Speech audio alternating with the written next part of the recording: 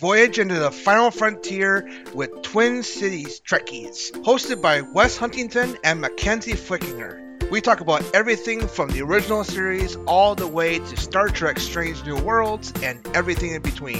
Join us every Wednesday on your favorite podcast app or on YouTube. And as Spock would say, live long and prosper.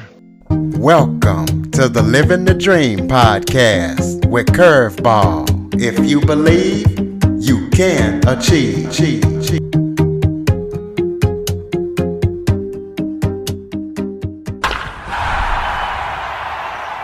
Welcome to the Living the Dream with Curveball podcast, a show where I interview guests that teach, motivate, and inspire. Today, I am joined by special guest, Ayanna Davis. Ayanna is an autism advocate. She's also autistic herself.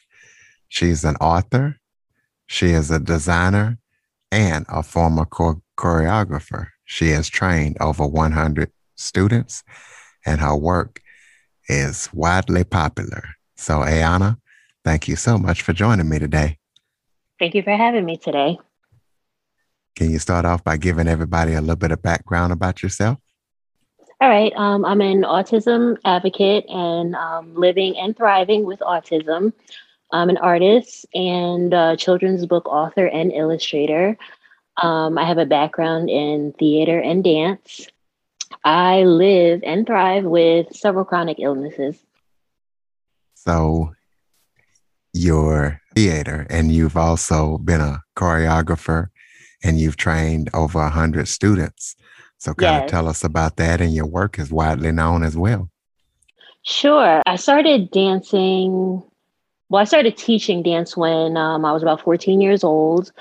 I did it in several different places. I worked with a theater company and I taught dance within the theater company, as well as assisted the head of drama, my students and my dance group.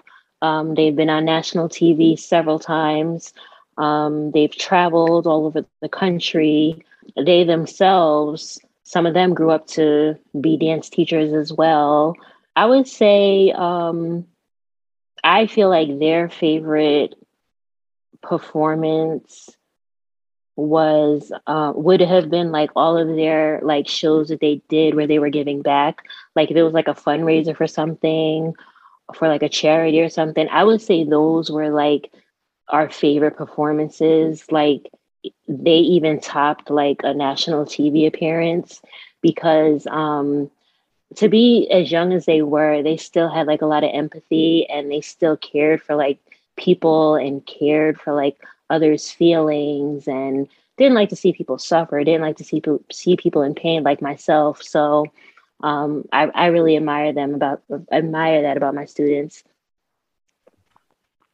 So you also live with autism. What was that like growing up living with autism? Growing up autistic, it was challenging. I'm going to be completely honest. It was very challenging. I was undiagnosed. I did not get a diagnosis until about 5 years ago. So it was just always like, what's wrong with her? Why doesn't she talk to me? I said hello to her. She didn't say hello back. Why does she sit in the corner drawing all day? Is she okay? Or she's rude, or she's bad? Is she shy? So it was very strange and it was very awkward because I always knew I was different, but I say this all the time. There's nothing wrong with me. I'm just different. And my mind is just not wired like everybody else's. I'm not operating on the same system neurologically that everybody else is. So you say you got your diagnosis 5 years ago.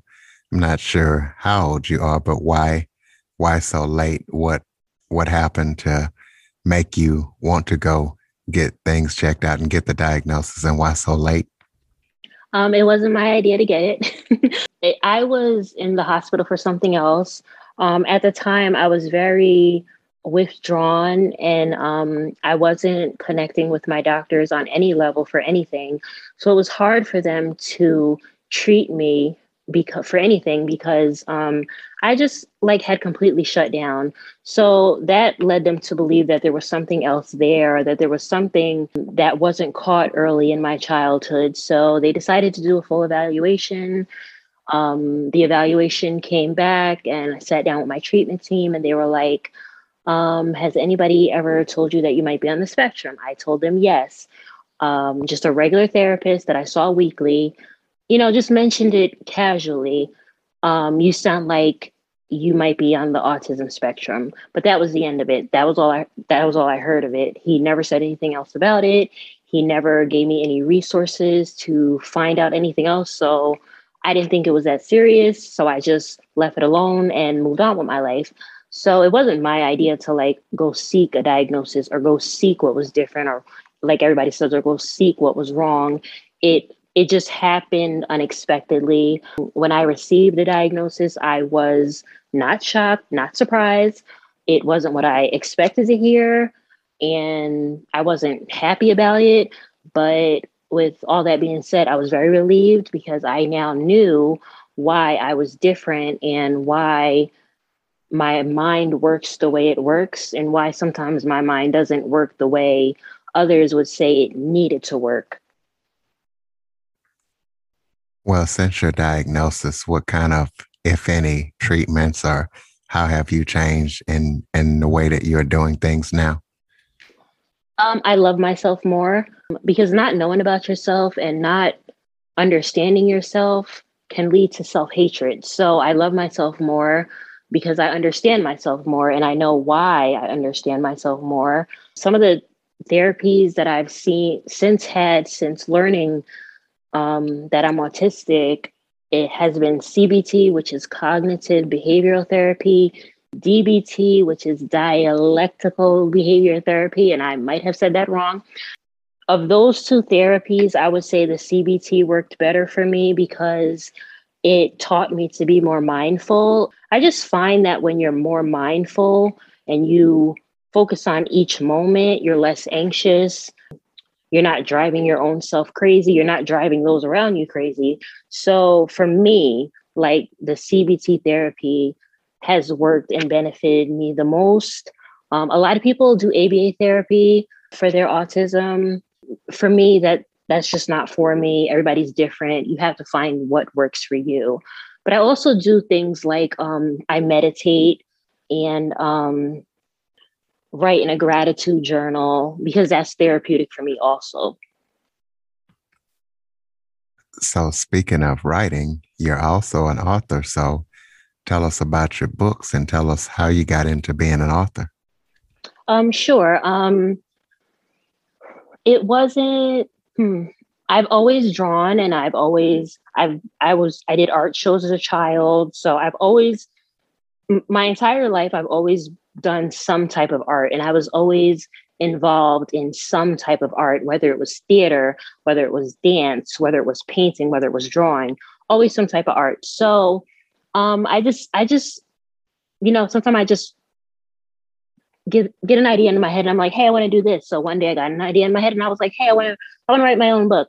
So I wrote my own book, my first book. I wrote the first book to match a calendar that I did. It's no longer in production. That's the only reason why I'm not saying the title of it. But the first book I did it to match a calendar that I had out. And it did really well. And like, I didn't really have expectations for it. It was just something that I wanted to do and it exceeded expectations. And after I did my book, I started to get a lot of requests to illustrate books for others. So I started illustrating for other people. I've illustrated 17 books, and that includes my 2 books that I authored. The latest book that I illustrated is called My Melanin, and it's by a beautiful young lady. Her name is Renita Pagan, and it is now available on Amazon. Just go to Amazon and type in My Melanin, and it should pop up. My latest book that I authored will be out this fall. Do you feel like Black women get the same treatment and services as other autistic individuals in your experience? If so, why or why not? No, I don't. Black women absolutely do not get the same treatment as other people in the autism community because one, there is a myth that Black women can't be autistic or are not autistic. And I feel like Black women are the forgotten community within the autism community. So it's just like the resources and the services that are offered to other people, like offered to like white people or little white boys, because, you know, little white boys are like the face of autism, and that definitely needs to change.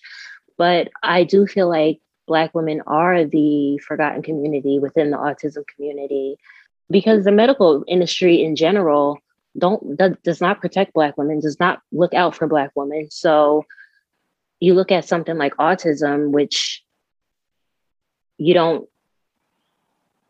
a Black face doesn't pop in your head automatically when you think of autism and somebody being autistic. So definitely Black women do not get the same treatment as others. How do you feel about diversity and inclusion in the entertainment industry? I feel like they're trying, but they need to try a little harder. A few shows that I feel are doing an excellent job and have done an excellent job is The Good Doctor that stars Freddie Highmore. I believe he has also produced a few episodes.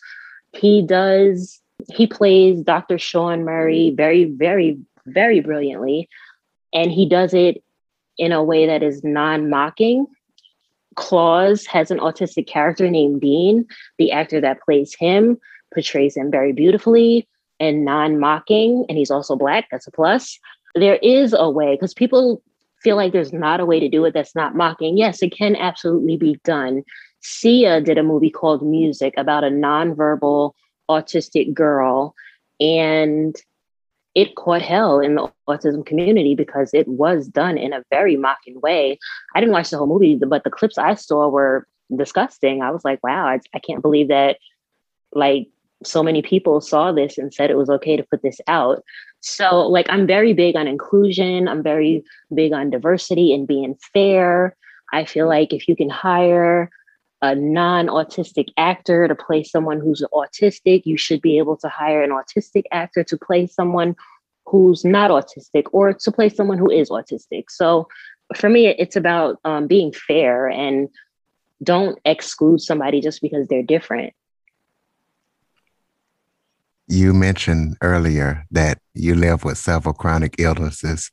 How do you manage to keep a positive attitude despite your chronic illnesses? I'm a naturally happy person, but I'm big on faith and I'm big on gratitude. So, and I learned that opening your eyes every day, that's a new opportunity to feel joy.